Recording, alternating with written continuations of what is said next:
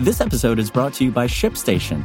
You know, some things take a lot of work, like sending little robots to far-off distant planets. And just as that's challenging, so too is running a successful e-commerce business, especially when there's so much to do.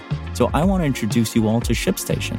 Now, I love using ShipStation because of its easy-to-use dashboard, which makes managing orders and printing labels a breeze and super smooth. Oh, and the customer service is just out of this world.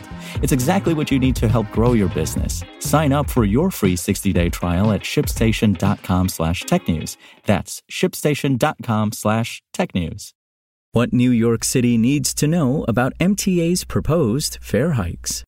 It's Thursday, June 22nd, and this is your New York Daily News. What you pay to ride New York City subways, buses, and paratransit services is expected to rise this summer for the first time in 7 years. Commuter train fares and bridge and tunnel tolls are also expected to increase. Here's what you need to know about the MTA's plans. The MTA's proposal would raise the cost of an individual bus, subway, or paratransit ride to $2.90, up from the current $2.75.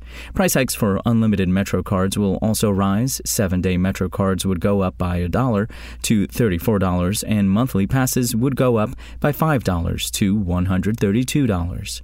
MTA officials have said that the lower percentage increase in multi-trip Metro cards is meant to ease the burden on working-class riders who, according to agency data, make up more than 70% of 7-day unlimited purchasers. Express bus tickets would go up 25 cents, or about 4%, to $7.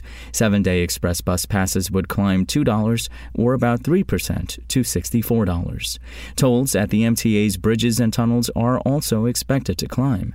The MTA is weighing two possible bridge and tunnel toll plans, one for a 7% increase in tolls across the board, and another that would raise tolls by 6% for cars and trucks with Easy Pass and 10% for those without. Fares on the Long Island Railroad and Metro North are expected to rise about 4%.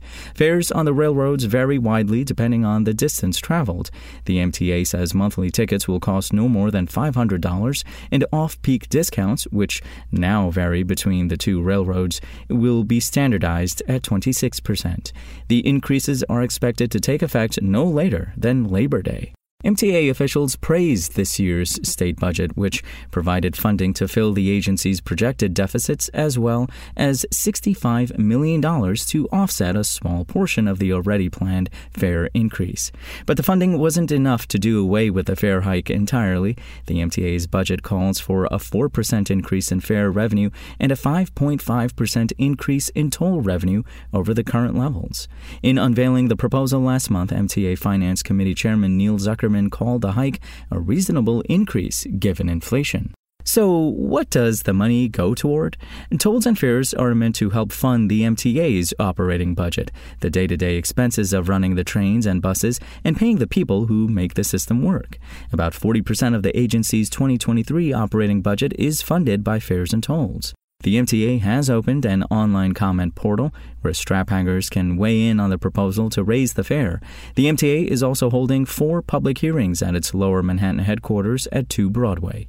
For the latest updates on the proposed MTA fare hikes, visit nydailynews.com and follow us on social media at nydailynews.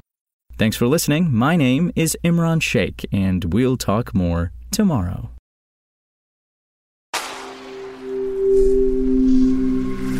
Spoken Layer.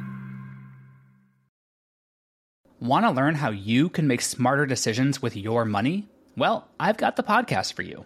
I'm Sean Piles, and I host NerdWallet's Smart Money Podcast.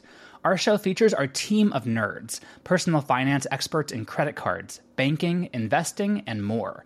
And they'll help you make the most of your money while cutting through the clutter and misinformation in today's world of personal finance.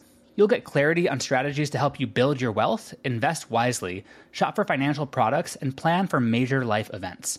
Listen to NerdWallet's Smart Money Podcast wherever you get your podcasts.